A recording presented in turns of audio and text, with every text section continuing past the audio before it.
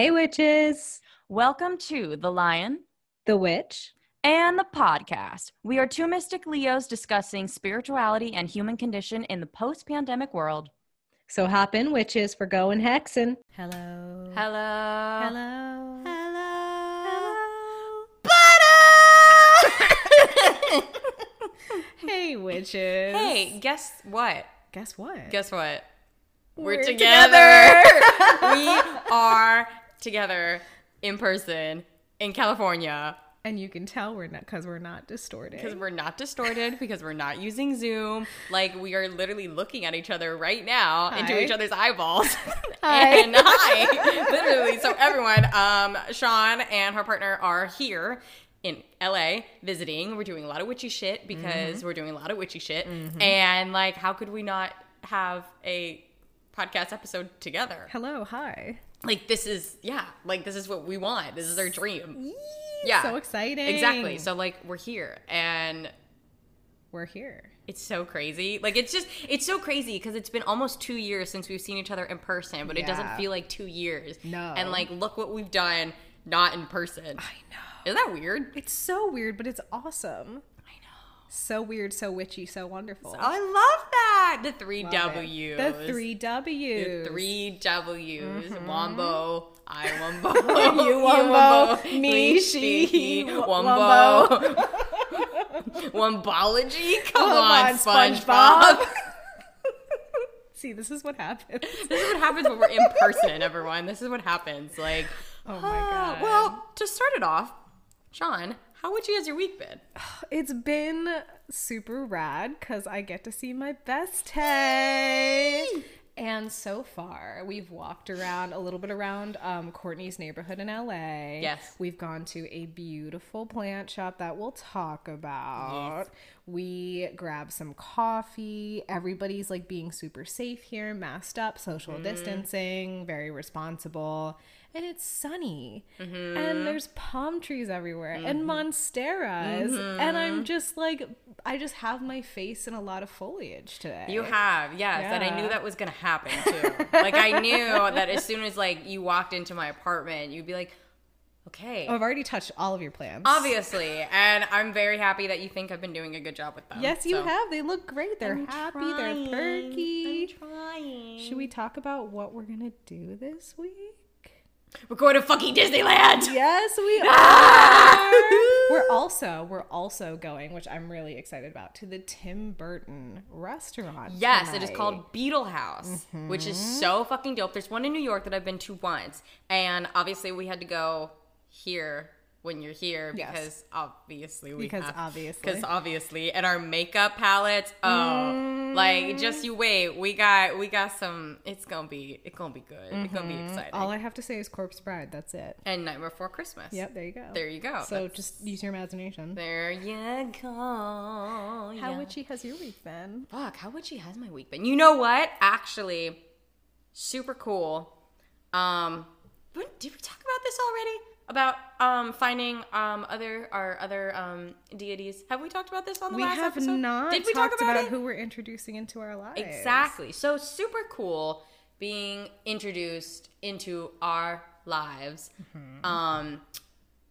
You've heard of her from last week's episode and the warm-hearted witch. That we absolutely fucking love Samantha. She's amazing. She knows her shit. Team obviously. Samantha. Team Samantha always. And Sean and I both have really just felt another presence in our lives of we don't know who, we don't know what, like we weren't sure, but there's someone else that really like wants to work with us.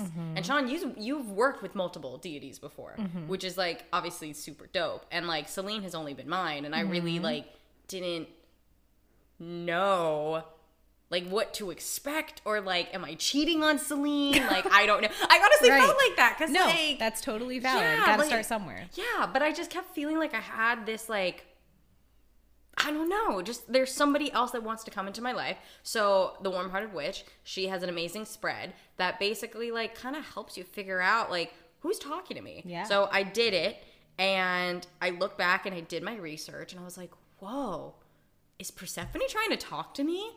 Which is like super interesting because I've like realized a lot of her symbolism have really like resonated with me in the past how many years. And like, it's cool to, I don't know, somebody else wanting to work with you. And like, I'm not giving the full like 100% just yet because one, I'm not sure. Right. And two, like it makes me nervous working with somebody else because it's a new relationship. Absolutely. And she's badass. Not that Celine isn't yeah. badass, but like Persephone has like a lot of dark qualities to her that I've like never worked with. So I'm excited to hopefully start this journey with her and really see like, let's see what happens. What can she teach you? Exactly. Yeah, embrace your darkness. Yeah. Yeah. I'm just want to like shout out again Samantha, the warm-hearted witch, because she helped me figure out the two Exactly, deities dude. that are coming in. I thought for a while I was seeing a lot of buck symbolism, a lot of pentacles, a lot of grounding and earth energy. And I was like, okay, an earth deity. Like it's got to be someone like bound to the earth or something. I thought for a while it was the horn god from Celtic mythology, Cernunnos. And Say that one more time. Cernunnos. Very nice. I apologize if that's not the actual Celtic pronunciation or how anybody else pronounces it, but that's how I've heard it pronounced. So until I'm corrected, We're going to fucking do it. I'm going to continue to pronounce it that way. So, I felt it was that God reaching out to me just because a lot of what I was seeing, a lot of what I was asking for in readings, a lot of the energy that I was feeling and starting to recognize. And I talked to Samantha about it and I did her reading as well. And I was like, I'm a little bit unsure because I see the symbolism, but I also see it could maybe be leaning towards somebody else, but I'm not sure who that person is. Right.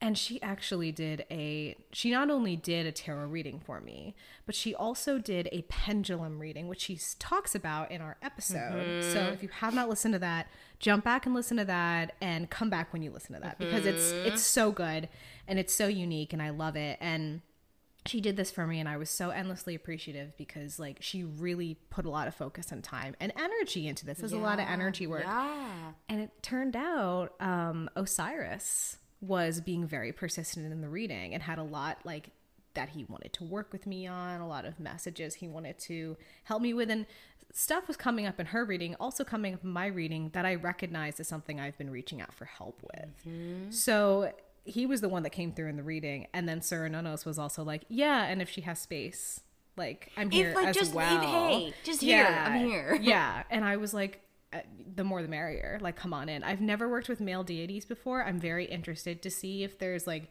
some kind of differences or changes. There's always differences and changes with every deity you work with. Yeah. But I immediately the next day I created an altar space for them. Yeah, you did. And I could tell like the energy was just so all encompassing and warming. So I am thrilled. And thank you again. A big thank you, a third or fourth, fifth thank you to Samantha. 20th, seriously. 20th to the warm-hearted witch. An amazing human being. She's just, she's an amazing human being. And what also I think is really interesting, because you've been saying this for so long that you think a male deity wants to like come into your life. Yes. And we thought that it was Hades for the longest time. That it was Hades, yeah. And maybe like down the line. Who knows? Because Persephone, that's why, because when I first like thought of like, oh, Persephone, and then we were talking about like, oh, maybe it is Hades. Like, oh, that makes sense, obviously, with us. So you never know what can happen. Yeah. Who knows what the life path will bring. For real.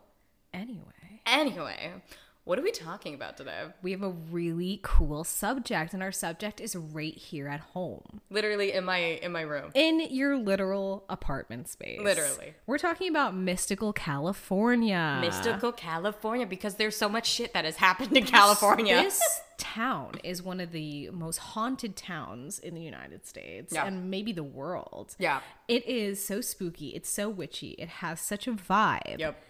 And we're going to talk all about that. And we have so many resources that we honestly we're not going to say it out loud because there's literally so fucking many. There's like over 20. There's over 20. So you will see it in the bio of the episode. Episode details, yeah. Yes, absolutely. So let's fucking get into it. Get into it. The legends, lore, and the craft of California. Yes. Yes. What's the witch scene like in California? Well, here are some local mystics and traditions. Central Valley Wicca. Central Valley Wicca traces its origins back to adherents of the old religion who settled in the Central Valley of Northern California by the early 1960s. The identity of the person who brought Wicca to the Central Valley of California remains a mystery. But what is known is that she had ties to England and had most likely lived there. Central Valley Wicca shares the basic beliefs and has similar structure and practice to The Gardnerian. Thank you. And Alaxtrian. Perfect, better than what I could say, forms of Wicca as they are practiced in the UK. Today, the various branches that descend from the Central Valley Wicca have developed into traditions in their own right that include Silver Crescent, Kingston, Dione Serene. thank you, Assembly of Wicca, and Majestic. See, this is why you're here, Sean, because the words that I literally can't pronounce is what you're here for. So. And I just want to also note, like, we've mentioned a couple times on this podcast that Courtney and I are both not practicing Wiccans. We identify as witches. So if you are Wiccan and we did any kind of pronunciation incorrectly, or you want to even give us more information on it, please feel free. Yes. I also want to note that we do, understand that Wicca is not an ancient religion. So when we say old religion, we really mean religion coming from the old country. Our resources explain further. So Perfect. Take a look. And another form of Wicca that I had found centralizing in California is called Dianic Wicca. So, Susanna Budapest dedicated much of her life to creating and disseminating Dianic Wicca, a feminist, goddess-centered spirituality. She originated in Los Angeles in the 1970s. She founded the all-women Susan B. Anthony Coven No. 1 and was arrested for reading tarot cards in Venice when divination was still illegal across most of California. Oh, really wow. interesting. Wow. So, quote, fortune telling was illegal in California until 1985 when a Romani practitioner challenged a charge filed against her to keep her from practicing. She won. So badass. So, Susanna Budapest publicly hexed murderers, rapists, and she wrote 13 books on ritual and witchcraft and founded the long-running International Goddess Festival, a biennial gathering of women in the California Redwoods that continues to this day. She also fought for women's access to abortions when it was still illegal and helped women find safe abortion options. I love that. A badass. A badass. Lady Moonco. Oh, one of our favorites. Yes. I'm literally wearing a shirt right now from Lady Yep. Moonco. Yes. Lady Moonco was founded by Laura Wong in 2017, inspired by her lifelong practice of eclectic witchcraft. Frustrated with the lack of diversity in occult apparel at the time, Laura decided to design what she wanted to see available. Lady Moonco is a proud witch, pagan-owned and operated business, offering designs intended to make the modern witch feel seen and represented in a world that may not always be kind, which is so fucking true. Ain't that the truth? We love Lady Moonco. So authentic. Yes. So genuine. Such a badass. Yeah. Her and her assistant both feather. Just incredible human beings, and they actually have Feather's little daughter working with them, Winnie. So cute. Absolutely adorable. She's a little witch in the making. Of course she is. And yeah, we love Laura. She's a total inspiration. She actually has her own podcast called Lady Mooncast. Check that out. Yep. But yeah, Lady Moonco is absolutely a witch brand I will go back to again and again. And she's right here in California. Yes, she is. Yeah. Another really, really cool California modern witch is Amanda Yates Garcia, also known as the Oracle of Los Angeles. Big name. Yup. The Oracle of LA helps witches access the magic that already moves through them, awakening their capacity to thrive. Amanda is a hereditary witch in the West Coast tradition of reclaiming. Amanda is also the author of the book Initiated, Memoir of a Witch. The Oracle of LA has been re-enchanting the world with divination, trance healing work, public art witchery, and private ceremonies since 2010. Amanda is also trained in breathwork, energy healing, and shamanic practices. I love it. She's super cool. She has been on I think she was on the Tucker Carlson show, and she called him the fuck out. And it was, Of course. he like brought her on what seemed like kind of like spoofy. Right. And he tried to like really talk down to her and to diminish witchcraft.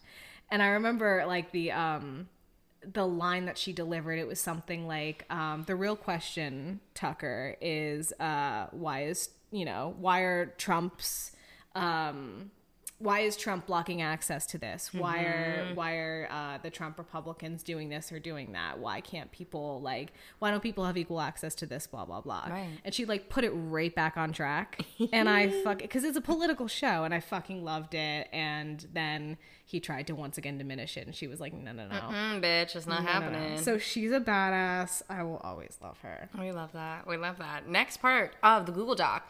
Legends, lore, and true crime. I mean, Finally diving into true crime. I know, finally. Because there's so much in California, So even much. in LA. And this is not an all-encompassing list. There are things we're not going to be able to mention. Right, because we would have made like a 20-page Google Doc, and nobody wants that. Literally nobody wants that. exactly. So we don't want that. So, the Hollywood sign spirit. The sign is said to be haunted by early 1900s actress Peg Entwistle. Could be saying that last name wrong. I Whatever. think that's how you say it. Thank you. Thank you. When Entwistle's career was going downhill, she was said to have climbed to the top of the sign's H and jumped off of it. Entwistle is now known as the Lady in White and will appear to hikers that are at the off-limit parts of the sign where she jumped. You will see a woman with a skeletal face and deep, hollow-out eyes. If the hikers are alone, the Lady in White will try to influence them to share her own cruel fate. Trigger warning here.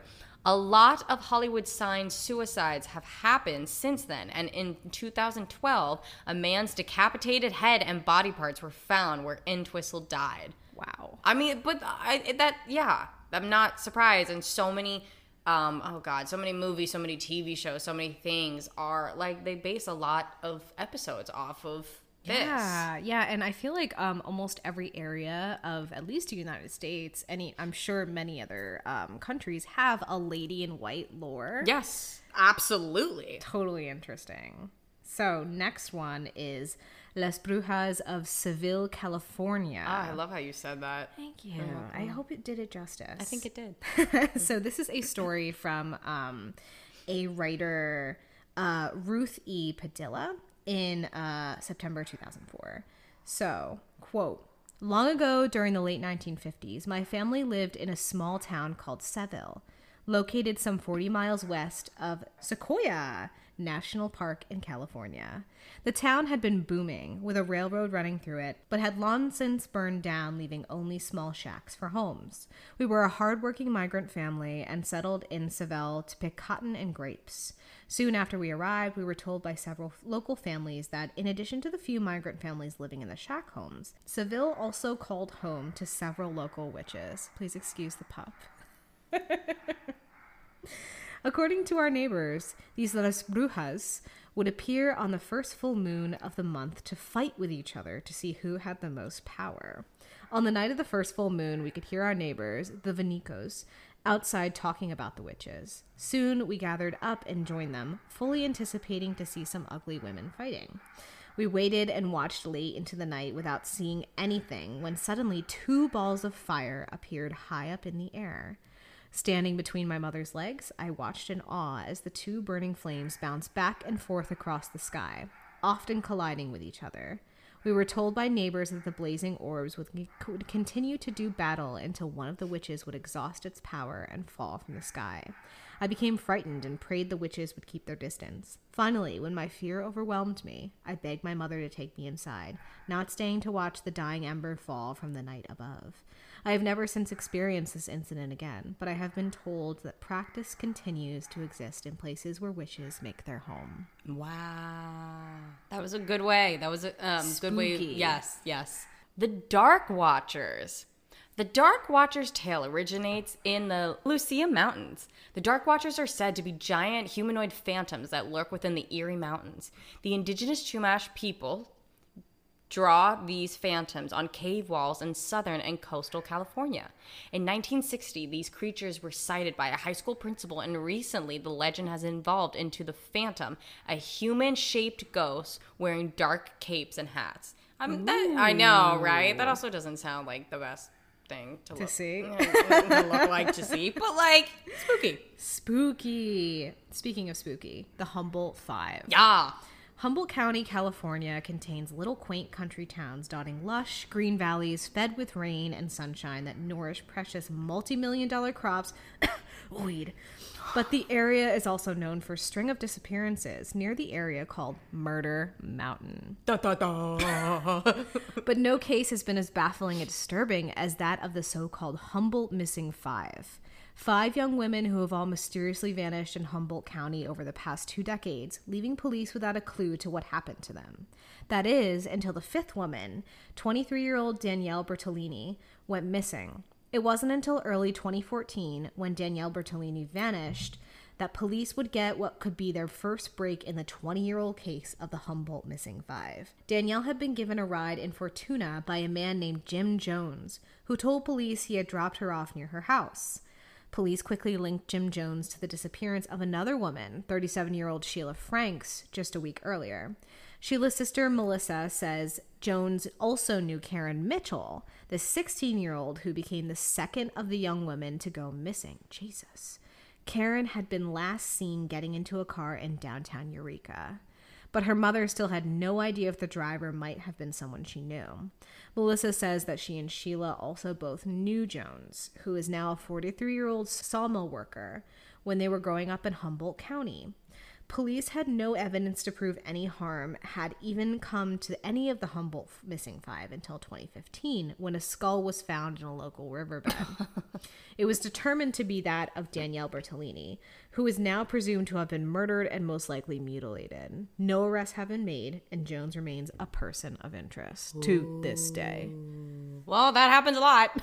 Seems to. Speaking of that. Speaking of that, so the infamous Zodiac Killer, one of the most notorious murders in U.S. history, and it all happened in Northern California. Of course. Right? In the late 1960s, 2 dead teenagers were found, and later a threatening letter with a coded message was sent to the police. 5 more murders followed, and more ciphers kept coming that couldn't be cracked. Many people have been accused of being the Zodiac Killer, and only recently a suspect has been identified by the name of Gary Francis Post. Although it's probably Ted Cruz, since he ate a booger on my television. I hate you. I was like, I don't remember fucking writing that. I had to throw it in there. I hate him so much. Anyway, does anybody remember that when Ted Cruz ate a booger on live television? I will never forget that. Oh, God. Wow, Sean. Ooh, that was good. Right. I was like, what the fuck? All right, another serial killer, another famous serial killer. The co-ed killer. Serial killer Ed Kemper killed 6 women in Santa Cruz, California area and several members of his family. At age 15, he killed both his grandparents, quote, to see what it felt like. Upon his release, he drifted, picking up and releasing female hitchhikers, but he soon stopped letting them go, killing 6 young women in the Santa Cruz, California area in the 1970s, earning his name the co-ed killer from abducting college students from campus. In 1973, he killed his mother and her friend before turning himself in. Oh, God. He actually also had like an extremely high IQ. I'm not surprised. He later like consulted with the like kind of first serial killer department of the FBI. There's a show, Mindhunter, that goes into.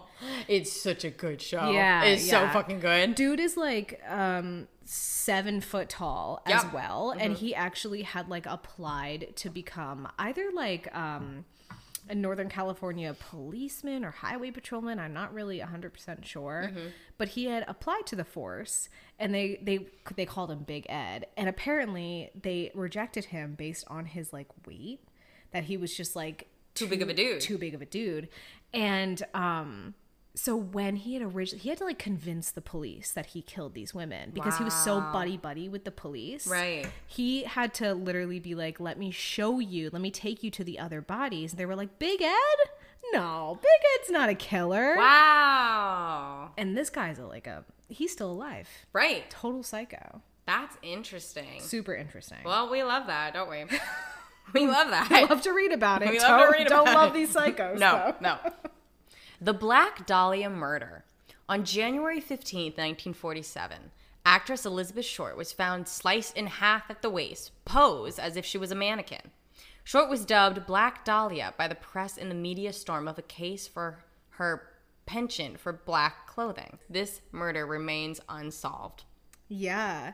You know what? I read somewhere, and maybe this is completely false by now, or maybe it was just Zach Bagans influencing me. Oh, of course. Because he does that. I believe they were heavily investigating her dentist, who like lived in like this huge ass house, was found with all of these torturous like devices, dental devices, you know. But I can't remember the details on the case, but like I believe they were looking at her dentist at one point. Interesting. Yeah. Damn. Weird. More interesting and weird, California witch killers. Jesus Christ. So, Michael Bear Carson and Susan Bear Carson are a serial killing couple known for a group of crimes that dubbed them the California Witch Killers. When divorcee James Clifford Carson and Susan Barnes met, things got pretty weird pretty fast. The two quickly got into a life of sex and drugs. Under the influence of hallucinogenics, Susan had visions, which kept getting wilder as the two also tried to create their own religion. Eventually, it culminated into one deadly vision from Susan that she and Michael should become, quote, Muslims and kill witches. And I just want to state here, an idea that completely opposes the Islamic tenets in all forms. Islam does not ask you to kill witches. After living in Europe until the money ran out, Susan and Michael moved to San Francisco, where they lived with 23-year-old aspiring actress Karen Barnes. When Karen rejected a polyamorous arrangement with Michael and Susan, Susan just happened to have a vision that Karen was a witch. Under Susan's orders, Michael beat Karen with a frying pan and stabbed her 13 times. Oh, 13, huh? He ran into my knife. 10 times. Oh, good work, Chicago.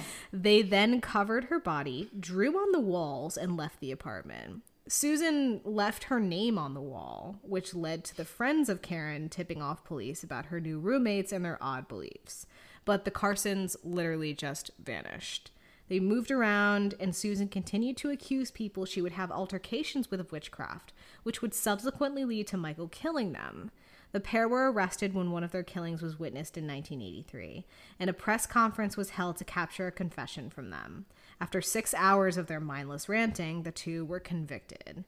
They're currently serving a 75-year sentence. Wow. I have never heard of that one. Me neither until now. Interesting. Yeah. Well, here's one that everybody has heard of. The Manson family. As the leader of a messianic cult situated in a desert commune in California, Charles Manson prophesied that a race war was on the horizon, and he and his followers would have to be armed and ready. In fact, he believed it was his duty to usher in the war by ordering his family members, in quotes, to go on a killing spree. On August 8th through 9th, in 1969, the Manson family, on orders from their leader, murdered pregnant actress Sharon Tate, who was married to director Roman Polanski at the time, and 4 others at a house on Cielo Drive in the Hollywood Hills. And a day later, wealthy grocery store owners Leno and Rosemary LaBianca. Although the majority of the Manson family members who took part in the massacres were condemned to death after being tried and convicted, the state of California reversed its decision on the death penalty in 1972, commuting their sentences to life imprisonment. Manson and his followers would ultimately claim that they had killed a total of 35 people and buried their bodies in the desert. Psycho indeed. Kind of reminds me of well, it's true, American Horror Story season 7 Cult obviously like was based a lot. Oh, was it? Because that's when I gave up on American Horror Story. Honestly, season 7 was actually good. Yeah, I thought it was really good. Maybe I'll give it a try. I think that was good. If you are terrified of clowns, yeah, that'll make it worse. But like, it's fine. Bill Skarsgård has helped me move on from my Oh, thank God. clown terror. I wish I could say the same. All right, last one with a lot of local lore is the Chateau Marmont Hotel. Say that one more time. Chateau Marmont. Thank you. So Sunset Boulevard hosts one of the most haunted hotels in LA, the Chateau Marmont. Constructed in 1929. So one of the more famous ones is in March of 1982, Blues Brothers and Animal House star John Belushi arrived for a stay at bungalow number 3. On Friday, March 5th, Belushi's fitness trainer and part-time bodyguard Bill Wallace arrived at the bungalow to deliver a typewriter and a tape recorder to the actor. Instead, he found Belushi dead at the scene. After struggling with substance abuse for years, Belushi had succumbed to his addiction and overdosed on a cocktail of cocaine, heroin, and a third drug known as a speedball. He was just 33 years old. Hollywood reeled over the tragic loss of the young actor, and fans all over the world mourned his loss. But some claim Belushi never left the building. In fact, comedian turned politician Al Franken claims to have experienced an encounter with his late friend at the Marmont. According to Franken, a skeptic himself, he arrived at the chateau a week after Belushi's passing and stayed in the very same bungalow. He awoke at night from a fitful sleep to see the ghostly figure of John Belushi standing over him. "John," he called out, blinking. But by the time he got his glasses on, John had disappeared. Wow. John Belushi's only one of the famous ghosts that haunt the Chateau Marmont. I'm not surprised. So we gotta go. We gotta go. Okay. So next section, some local witchy wonderful hangs, haunts in California. Yes. All right.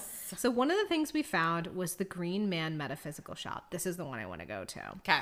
Well, I want to go to the mall, but this one's super close to me. Yes. Super close. So it's located in North Hollywood. The Green Man is a purveyor of over 500 unique roots, oils, herbs, and curos.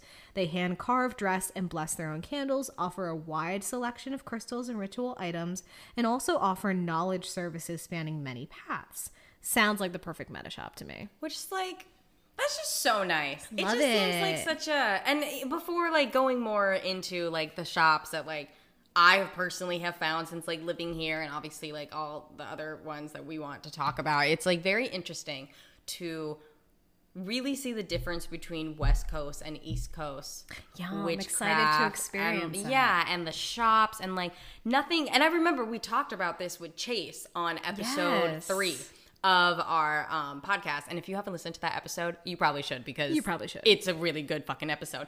And like we were just talking about the differences. And since coming back here, it is so true how much nicer people on the West Coast are when it comes to these shops. When it comes to the shops, and when welcoming. Very welcoming, very like more chill, but at the same time, like people are just doing it just because it's such a trend. Yeah, that's because it's problem. Malibu, and like people were like, let me have the crystals, and let me sage, and like let me, when like you don't know what you're talking about, but you want to do it because we're chill as fuck here, and like California, all you want to do is eat kale. And the problem is white people shouldn't be using sage. Right, Let's exactly. Put that out there.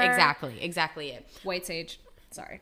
Yes, exactly. But on the East Coast, I remember like we would go into these shops all the time, and you would just get this presence of like, we don't want you in here. Yeah, and I think it's a mix of like kind of gatekeeping personalities, and also like that just being irritated by the trendiness of it. And when people would walk in and they come in and they're like, I want to like sage. Where do you have your sage? And it's like, you're white. Stop. You know, just like as kind of like that, using that as an example of like the vogueness of witchcraft. Absolutely. So I kind of get where the people on the East Coast are coming from, where they've like been proud. They're like these hereditary witches, or they're these long-standing witches, and they have like these long traditions. They're initiated in these like long traditions. Sure, but like that but doesn't you also mean you have to be welcoming at the same time. That doesn't mean you can't be a bitch.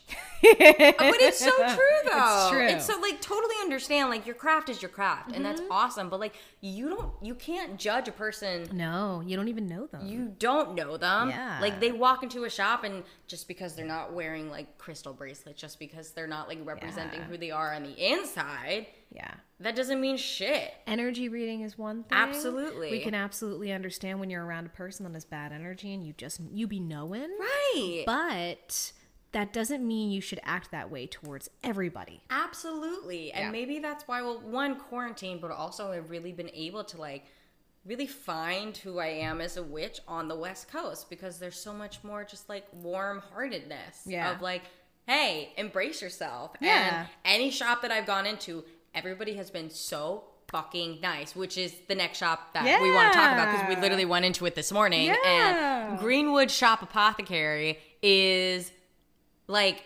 one of the most amazing plant shops. It is a 5-minute walk for me, which is very fucking dangerous. And like you walk in and like it's just beautiful green. Like from organic apothecary to handmade housewares, Greenwood shop is rooted in the beauty of nature.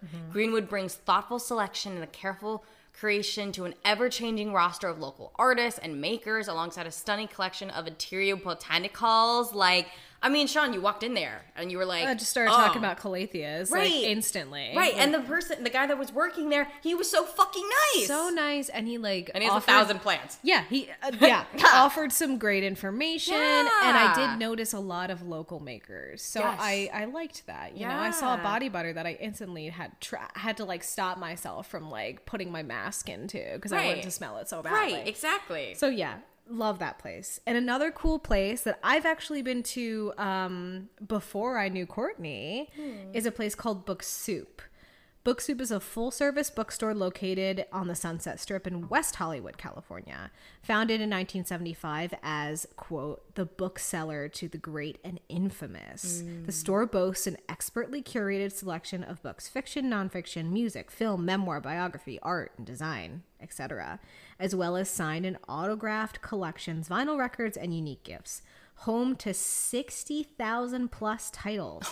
And host to more than 300 author events and signings each year.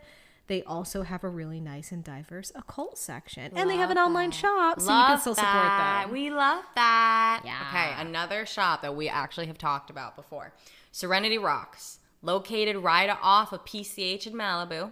Serenity Rocks is the #1 spot to find luxury healing crystals. Literally walking to the store, and I remember talking about this on a past episode. I walked in and I literally felt fucking high because the energy Pupils in were that 6 store, inches wide. I was literally like, oh my God, this is the most amazing energy I've ever felt in a shop in my life. They know what they're doing. Yeah. Like they know what they're doing. That's basically it. You The just cleansings are real. Yeah. And they have a store, online shop. You can buy stuff there. But Sean, like, we're going tomorrow, obviously, and you're going to fucking flip out. I'm just gonna lay on the floor and soak it up. Basically. And there's an outdoor area, so if you want to lay on the grass. Shit. Yeah. Full of crystals, like, let's fucking go.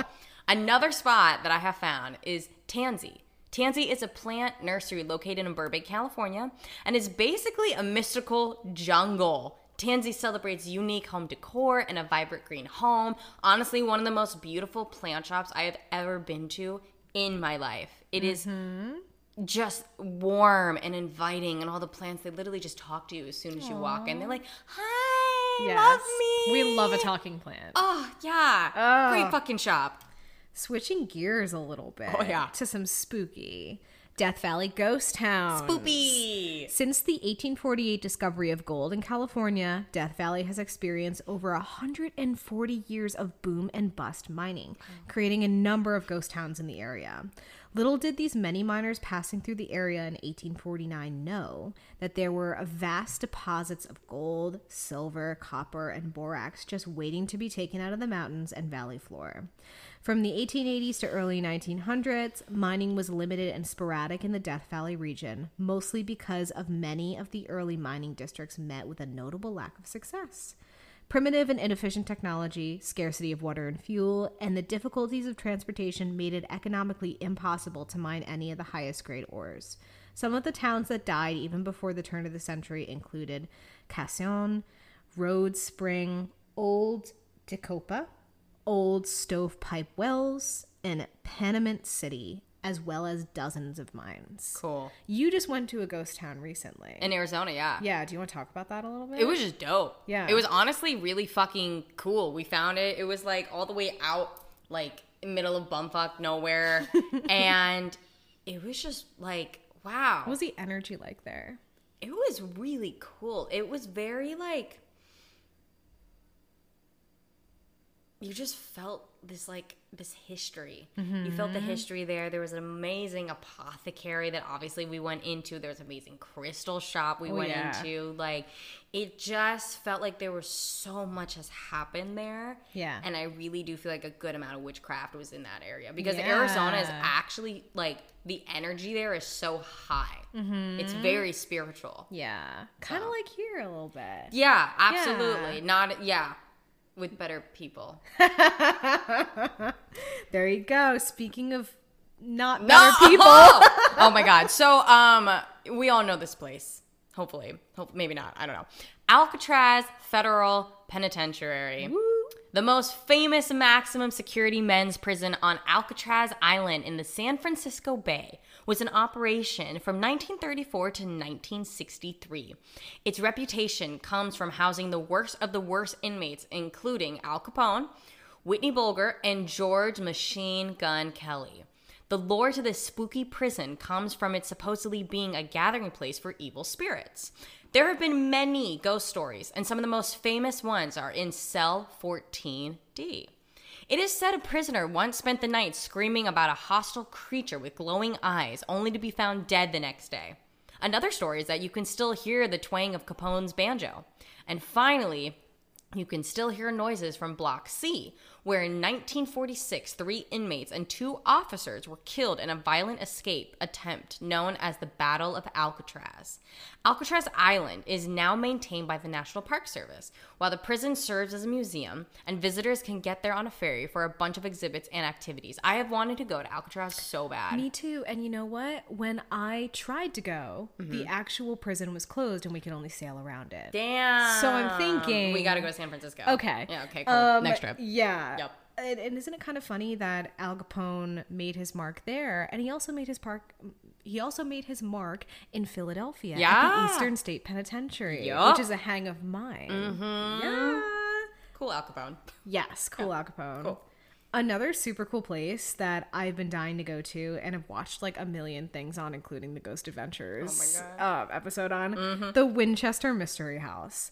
The Winchester Mystery House is an architectural wonder and historic landmark in San Jose, California. It was once the personal residence of Sarah Lockwood Pardry Winchester, the widow of William Wart Winchester, and heiress to a large portion of the Winchester Repeating Arms fortune. Tragedy befell Sarah. Her infant daughter died of a childhood illness, and a few years later, her husband was taken from her by tuberculosis. Shortly after her husband's death, Sarah left their home in New Haven, Connecticut, and moved out west to San Jose, California. There, she bought an 8-room farmhouse and began what could only be described as the world's longest home renovation, stopping only when Sarah passed on September 5th, 1922. From 1886 to 1922, construction seamlessly never ceased as the original 8-room farmhouse grew into the world's most unusual and sprawling mansion, featuring 24,000 square feet, 10,000 windows, 2,000 doors, 160 rooms, 52 skylights, 47 stairways and fireplaces, 17 chimneys, 13 bathrooms, and 6 kitchens. I'm sorry, only 13 bathrooms? Wait, really? Only 13 So you have bathrooms. 160 fucking rooms, but you only have 13 bathrooms? You know what? That is a good point. Like, come on. That is only a point that you would have picked up. I know. I literally was thinking, like, wait, 160 rooms? How many toilets are there? There might not even be 3 toilets. I mean, 13 toilets. Necessary. Necessary. Gotta put a squatty potty in each one of them. I'm just saying. The home was built at a price tag of $5 million in 1923. So that would be $71 million today. Even before Sarah's passing, rumors of a mystery house being built by an eccentric and wealthy woman swirled. Was she instructed to build this home by a psychic? Was she haunted by the ghosts of those felled by the gun that won the West? Did construction truly never stop? What motivated a well-educated socialite to cut herself off from the rest of the world and focus almost solely on building the world's most beautiful yet bizarre mansion? The world may never know, but the mansion Sarah built is world-renowned as much for the design curiosities and innovations, many ahead of their time, as it is for the reported paranormal activity that resides within these walls. Wow. I want to go. But there's got to be more bathrooms. Yeah, I mean, we should mention that. Yeah, we will Yeah. when we go. Right. Next, the Whaley House. The Whaley House is a history museum in Old Town San Diego that has rumors about it being haunted by the spirits of the Whaley family and a boat thief who was executed on the property. Oh. The lore of it is, according to legend, the property is haunted by multiple spirits. James, Yankee Jim Robinson, a convicted thief that was hanged in 1852 on the property, and the Whaley's daughter, Violet, who was shot in the heart at only 22 years old. I know. You can still hear disembodied footsteps of the spirits while you are there. Wow. I know. That is a lot of I history. know. I am so stoked that you're doing this, the last one. It worked out that way, didn't it? Yeah, it did work out that way. All right. So we've talked about this on previous episodes. The fucking Cecil Hotel. That I literally actually saw a couple days ago. You went there? I didn't go there. I did not go there because you would rip my head off. Yeah, but you looked. It was there because we were downtown at the Oddities Flea Market, and we were walking the street, and I was like, huh. Okay, well, give me the feelings. I wanted to go really bad. Yeah? You I were wanted to go. called? It called, and I was like, nah, I'm gonna get fucked. No. Yeah, I was like, no, not happening. Interesting. Yeah, you have been talking about being called to that location for so long. Uh-huh. Wonder why that is. I don't want to know. Neither do I. No. So the Cecil Hotel is the creepiest of all hotels in downtown LA that has had many tragedies and a host of death and violence associated with it. It is now called Stay on Main, I believe. Oh. Yeah. The Cecil Hotel was known as an upscale hotel until it fell into disrepair in the wake of the Great Depression. One of its earliest issues was the oddly high number of suicides that occurred on the property, dubbing the hotel the Suicide. In 1962, Paulette Otten leapt from the 9th story after fighting with her estranged husband, and she actually landed on top of a passing pedestrian when she jumped and killed them both. Isn't that crazy? That is insane. I know. In 1964, Goldie Osgood, known as Pigeon Goldie, was found dead in her room. It was determined that she was beaten to death, but her murderer was never caught. And here he is. We've mentioned him before. We'll mention him again. Serial killer Richard Ramirez, who was known to frequent Skid Row, was a resident of the hotel before his capture in 1985. It is believed that Ramirez, also known as the Night Stalker and Valley Intruder, committed some of his crimes while staying at the Cecil. Ramirez had more than a dozen victims and was sentenced to 19 death sentences, though he died of cancer while incarcerated in 2013. I hope it was a bloody, horrible death. I know, same. In 2013, 21-year-old Elisa Lamb went missing shortly after checking into the hotel, and then several days later was found in one of the rooftop water tanks. The Ghost Adventures crew recently investigated the hotel in 2020 to delve into the sinister energy permeating the hotel. And let me tell you, spoopy.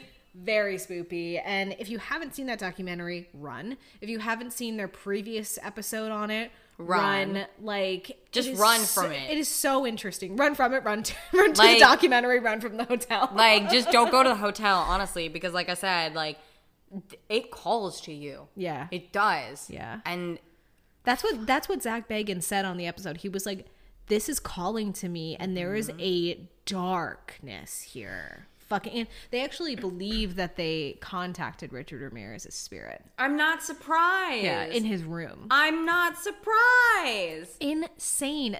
Hollywood is spooky as fuck. Because a lot of shit goes on in Hollywood that you just don't know about. It is a dark underbelly. I know. It may be sunny. It may be bright. But it has a darkness to it. It's spoopy as fuck. And that's the thing, guys. We've talked about this before. We'll say it again. Witchcraft is a gray area. It's a mix of dark and light. And you cannot have the light without the darkness. You cannot have the darkness without the light. Absolutely. And you cannot have any of that without gray. Absolutely. So while we're talking about like creepy, spooky stuff, this is a huge part of witchcraft. And it's very important to recognize this and reconcile with it. Yeah. Thank you for coming to my TED Talk. Yeah. I was like, yeah, you said that pretty perfect. That's it. That is the Google Doc. That's the episode. We could have done, honestly, so much more, but we didn't because you got to go find your own shit out. Yeah, you got to go to California. You got to come to California. You got to do your research on California. I didn't know half this shit, and I'm fucking from here. Mm-hmm. So this has been like a super cool episode. Loved it. And we're together. Yes. Yeah. So if you like this episode, thank you. We appreciate it, and we appreciate you. You know where to find us. Also, give us a rating. Yeah. Give us a rating. Like, comment on Apple Podcasts. We would love that. Yeah. Hopefully, there's no 1 stars, but there is one. That's good to know. Yeah. That maybe we have to fix something. But, you know, like, share, subscribe. You know where to find us on all of the things. Yep. Yeah. Yeah. And, like, hopefully we will be doing more in-person episodes. Yeah. Like in the future. Check out our shop. Check out our shop. We have ritual oils now. We do. We have smoke cleansing bundles now. We do. We have like witchy merchandise and clothes. We do. Check it out.